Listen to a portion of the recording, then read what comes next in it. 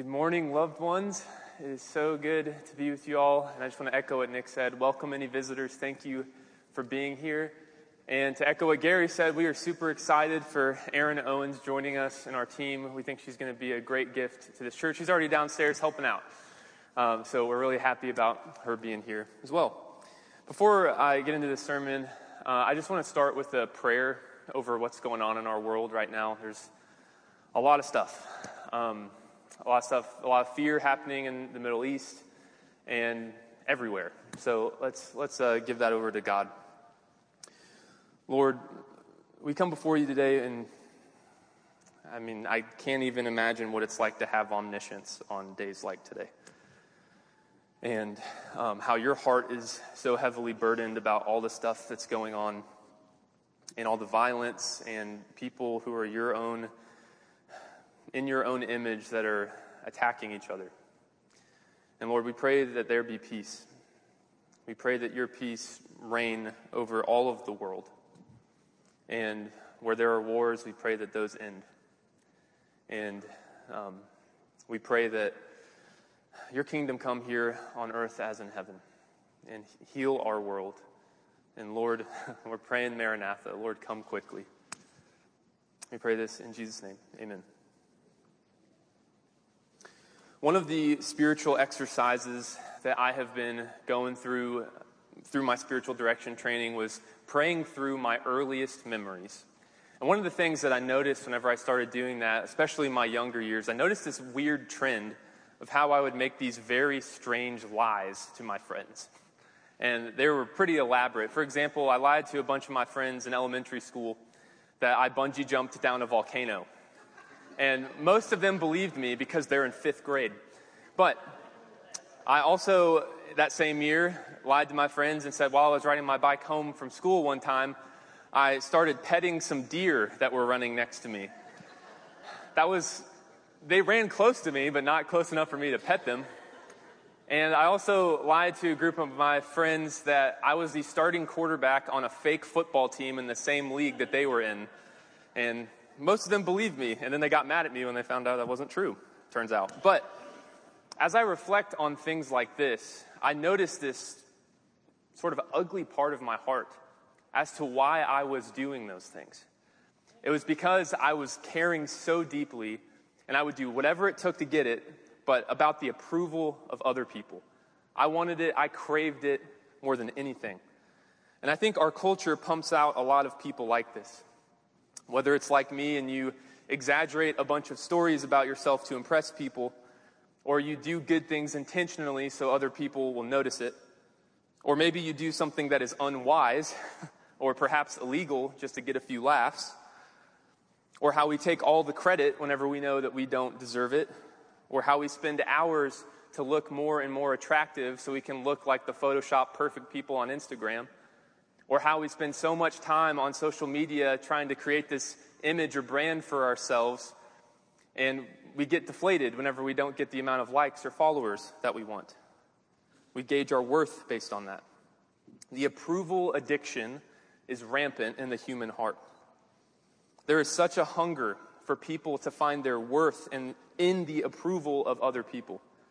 And I would wager that everybody in this room has either struggled with this or is currently battling this on a daily basis.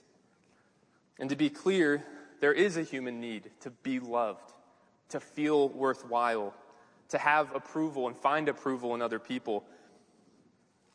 That what I am and who I am, it matters, and that I'm significant. We all want to find and feel these things, but our problem is that we are looking for that approval in all the wrong places. What I'm describing today is the forgotten vice of vainglory. And vainglory is probably one of the most powerful vices in my life. I would imagine that most of you in here have not heard of this word before. It's kind of archaic. But I think we should kind of bring it back, because vainglory is the sin of our time. Breaking down the word, vain meaning false or fake, and glory meaning something good that has been revealed. So it is a fake, revealed goodness. As Rebecca DeYoung in Glittering Vices, she defines it, vainglory is the excessive and disordered desire for recognition, and approval from others.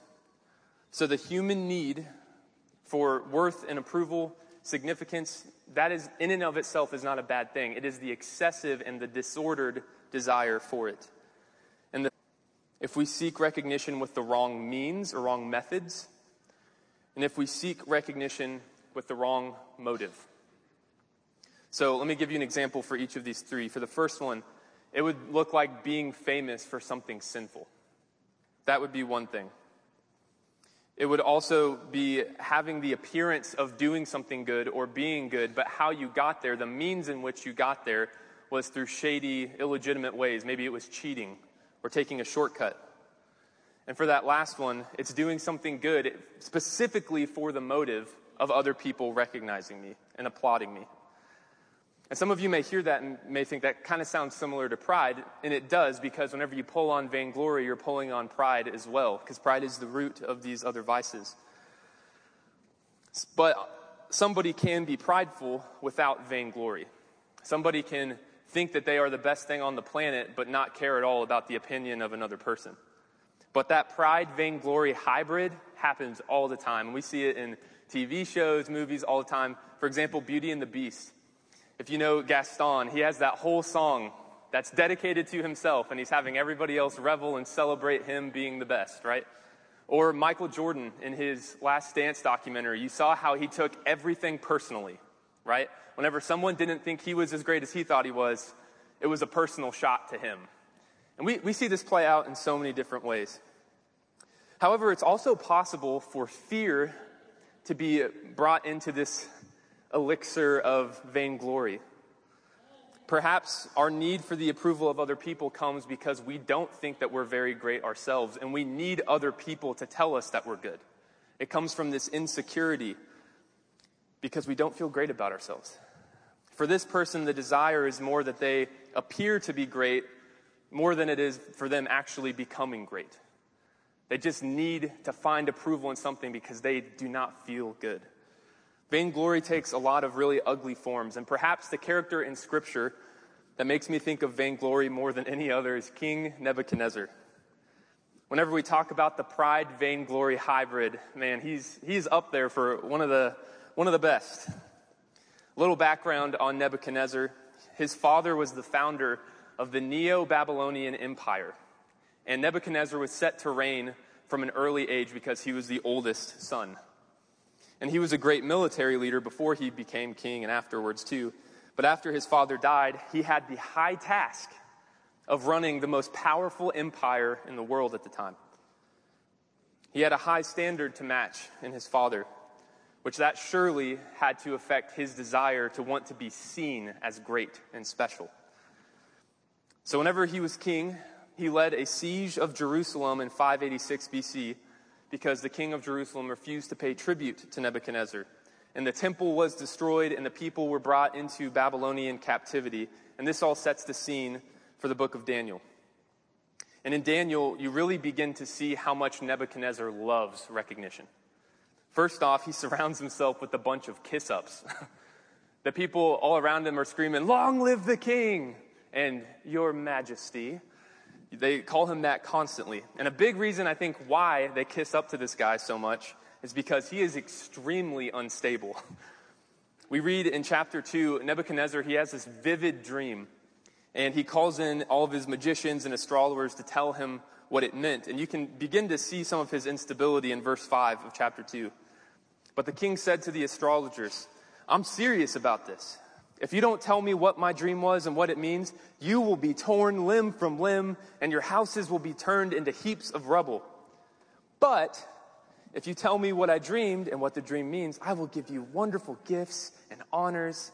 Just tell me the dream and what it means." This guy is unhinged, right? You either tell me this or you're toast. But if you do tell me this, your life's going to be wonderful.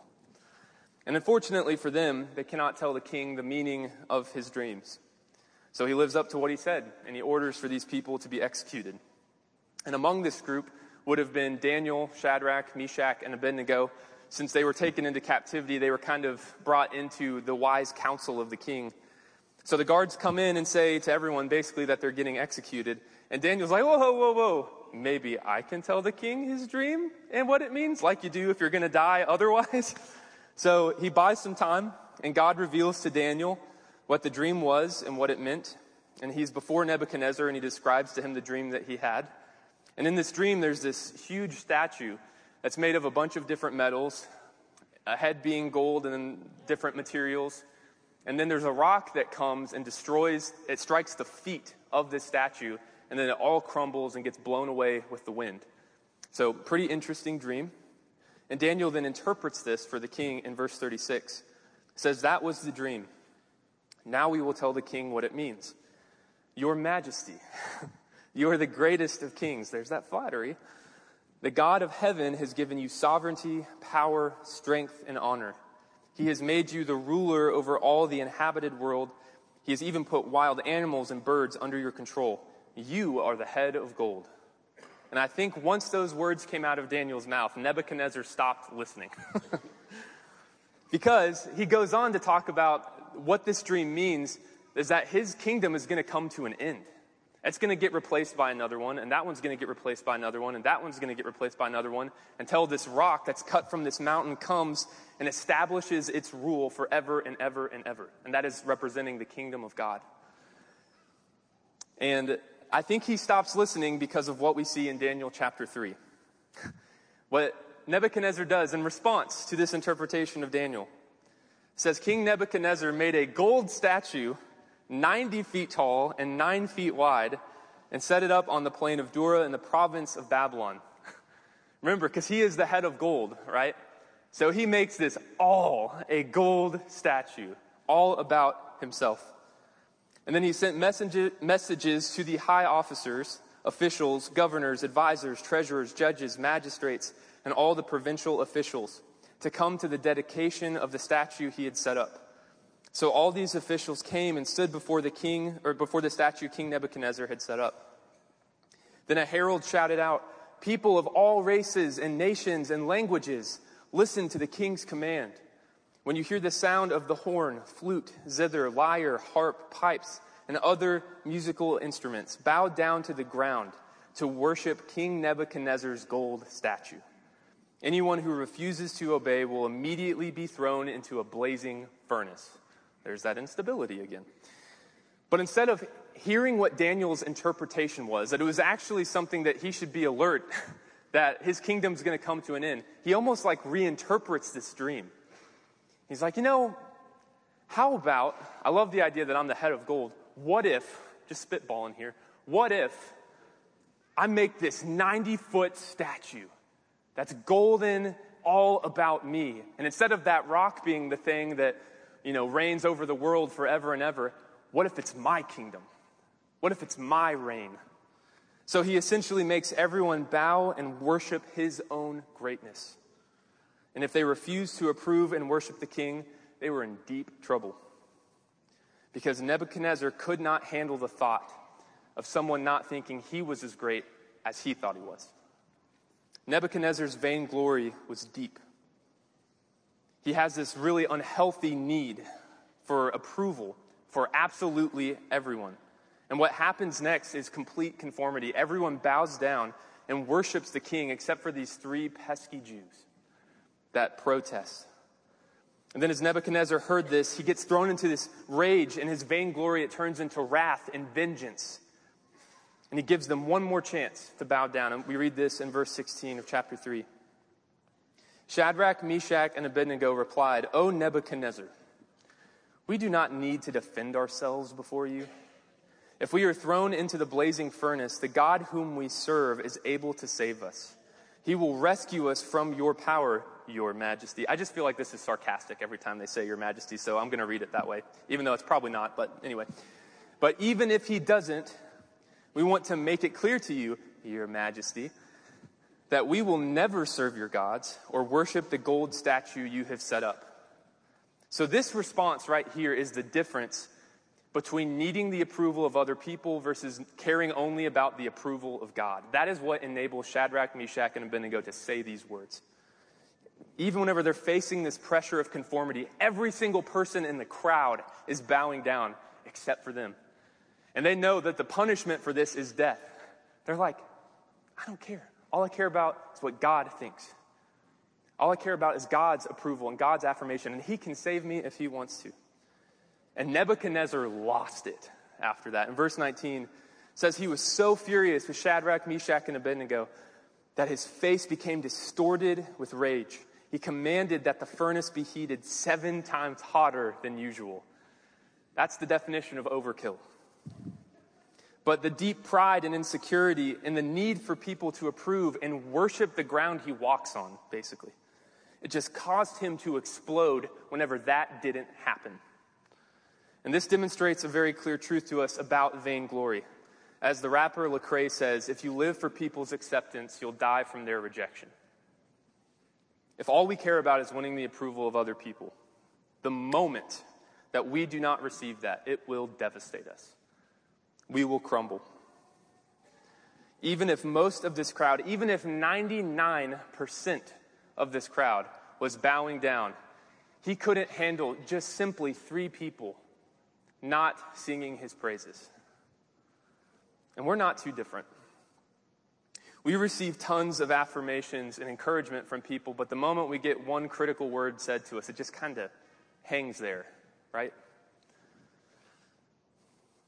We can post something and see a lot of positive feedback. We can see a bunch of likes and positive comments, but there's that one negative comment. Or maybe that one person that didn't like your post that you wanted to, and it kind of stings. It could be whenever we spend so much of our time and energy doing so much for our family, doing all of this unseen work, and all you want is just a simple thank you, and you don't get it. And it just crushes your soul. These are all things and much more that we allow to devastate our hearts. And notice that I said allow, because it doesn't have to be that way. So how do we fight against this disordered and excessive desire for approval? I would say the primary vice of Jesus' main opponents, the religious leaders of the day, was that of vainglory. In Matthew 23, Jesus calls them hypocrites because they clean the outside of the dish, but the inside is full of wickedness. Or another metaphor he uses is calling them whitewashed tombs. Super clean and nice looking on the outside, but inside full of death and decay. Very graphic image. Hypocrisy is the fruit of vainglory. Hypocrisy comes from the word hypocrite, which was originally used to describe actors that wore different masks. And we as human beings, we love putting on a bunch of different masks about how we're seen. We put so much time and energy into our image and our reputation. But Jesus says that we get this backwards. That we're not supposed to be focusing on what's on the outside, the image that we give off to people. We're supposed to be focusing on the inside and letting that translate then to the outside. Otherwise, we're just whitewashed tombs. So church, let's stop acting like our lives are highlight reels. Let's examine our motives whenever we put on our Sunday best. Is it to create this image that we are a perfect, polished churchgoer? Is it for the sake of status or reputation? Or is it genuinely for the sake of, I'm doing this as an act of worship to God? It's important to look into our hearts here.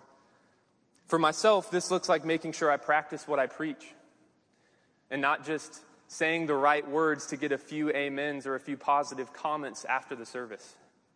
Because the truth is, church, God sees through all of the appearances, all of the masks that we put up. He sees our hearts. He knows us for who we are. And as the Lord says to Samuel, whenever he's trying to find the next king of Israel, one of the popular verses, 1 Samuel 16:7. But the Lord said to Samuel, don't judge by his appearance or height, for I have rejected him. The Lord doesn't see things the way you see them. People judge by outward appearance, and boy, don't we. But the Lord looks at the heart. There is absolutely nothing we can hide from God. He sees everything. There are no masks that we can put up that he cannot see through. And as such, Jesus tells us how we ought to be.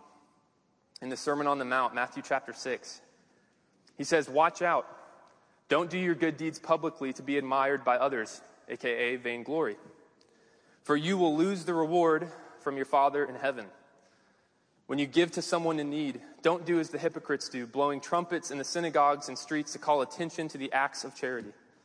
I tell you the truth, they have received all the reward they will ever get. But when you give to someone in need, don't let your left hand know what your right hand is doing. Give your gifts in private, and your Father who sees everything will reward you. When you pray, don't be like the hypocrites who love to pray publicly on street corners and in the synagogues where everyone can see them. I tell you the truth, that is all the reward they will ever get. But when you pray, go away by yourself, shut the door behind you, and pray to your Father in private. Then your Father who sees everything will reward you. So in two different ways here, we see Jesus say, do not do good things simply for the recognition of other people. Do those good things for God and God alone. In other words, church, we live for an audience of one. That is how we get off of this disgusting hamster wheel of needing people's approval only then to find disappointment. So then you need more approval and then you're met with more disappointment. This is never going to satisfy you if you are seeking the approval of other people. You will always be disappointed. Always. I can promise you that. But church, we have an audience of one. All that matters for us is what God thinks about us. The only approval that matters is the approval of God. And once our souls discover that and truly believe it in our hearts, it changes everything in our lives. And I mean everything. So how do we live for an audience of one? And these are all just me speaking from experience because this is a lifelong battle for me. First thing I'd say is listen to God's voice in solitude. Defeating vainglory, it all starts by hearing the truth about what God says about you and who you really are. But the problem is, we live such distracted and hurried lives that we're not giving God any time to really speak into our lives unless he starts speaking forcefully. So we need to slow down so we can hear the affirmation of God. And solitude, it means getting away from all of the distractions of our life. That might mean going and being in nature. That might mean on your commute to work, although sometimes that one's kind of hard to really not be distracted whenever there's so much traffic and everything, or whenever you're putting your kids down for bed and just being in your house, being with God. That's what solitude is. Solitude is one of the most important practices, I think, for people who struggle with vainglory because you remove all of the audiences that you're performing for.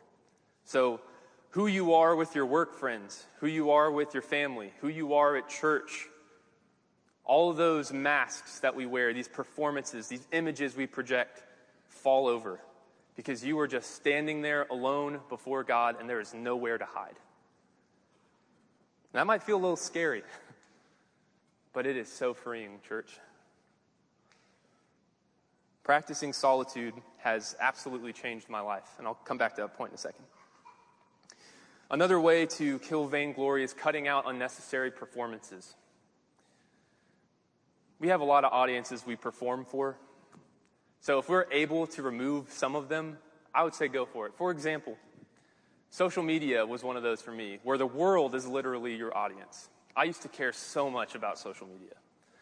I mean, I was a product of my generation, but I would spend so much time trying to craft the perfect funny post or this really deep thing to make people think that I was this funny, deep, wise human being. And every single time that I would hit post, I had this little hope in my heart that maybe this was the time I would finally feel worthy.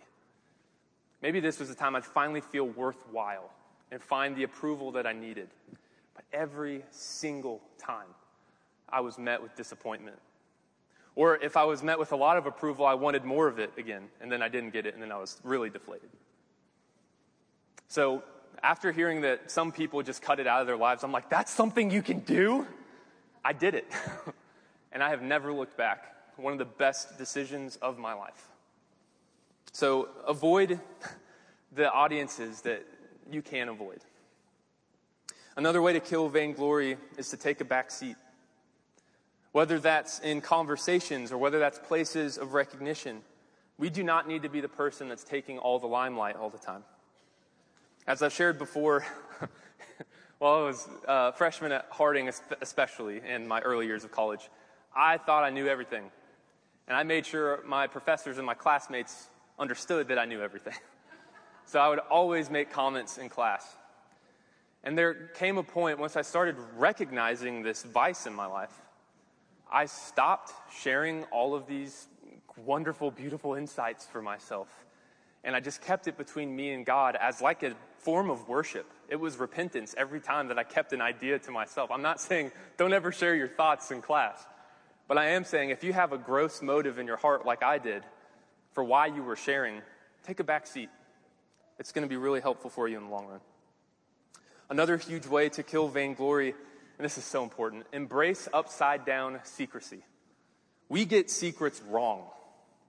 What we do is we put our lives on this massive highlight reel. We brag about all the great things that we do in life. But we keep quiet all of our sin.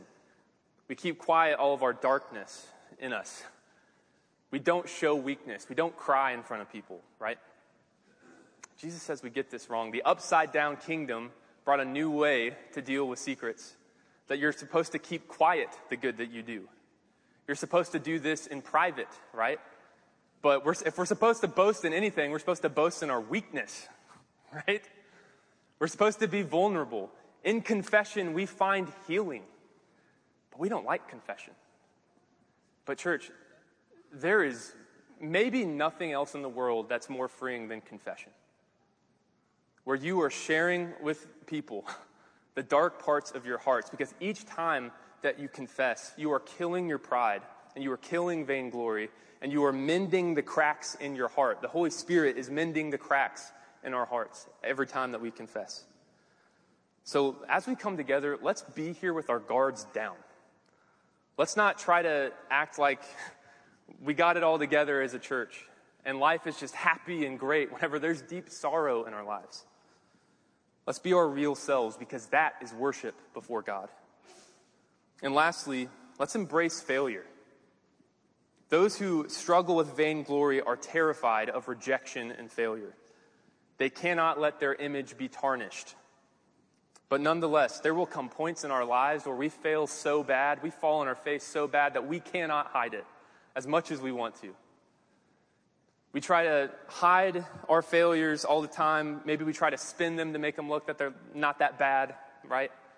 But there's going to come a point, maybe it's already happened, or maybe it will happen many other times in your life, where you fail so bad and everybody can see it, and you have to face this humiliation that your image and your reputation is permanently tarnished. But church, having our masks stripped off of us in humiliation is maybe one of the most freeing things imaginable. In Daniel 4, we read that God stripped everything away from Nebuchadnezzar because he refused to give glory to God and takes it all for himself. And his famous last words in Daniel 4:30 says, as he looked out across the city, he said, "Look at this great city of Babylon. By my own mighty power, I have built this city as my royal residence to display my majestic splendor." Even that word display, right? That's that projection. Everybody look at this. And as he is saying those words, God takes it all away. And then he becomes like this horror movie creature where his hair gets really long and feathery and he gets these like super long claws and starts eating grass. Rough time in his life, for sure. He was at rock bottom. His image was tarnished. But in his humiliation, he no longer looked to the approval of other people because there were no people left. So all he could do was turn to God. And as he did look to God and turn to him, God restored his sanity and his status. It was through Nebuchadnezzar's humiliation that became his true freedom. I have failed so many times in my life. So many times. And I have tried to cover up and spin things to make it look not bad. But there have been times I've just fallen flat on my face in front of people. And there were points in my life I felt zero worth. I thought I was hopeless. I thought I had no hope in being an effective minister. I was this close to throwing in the towel because I did not think I could handle it.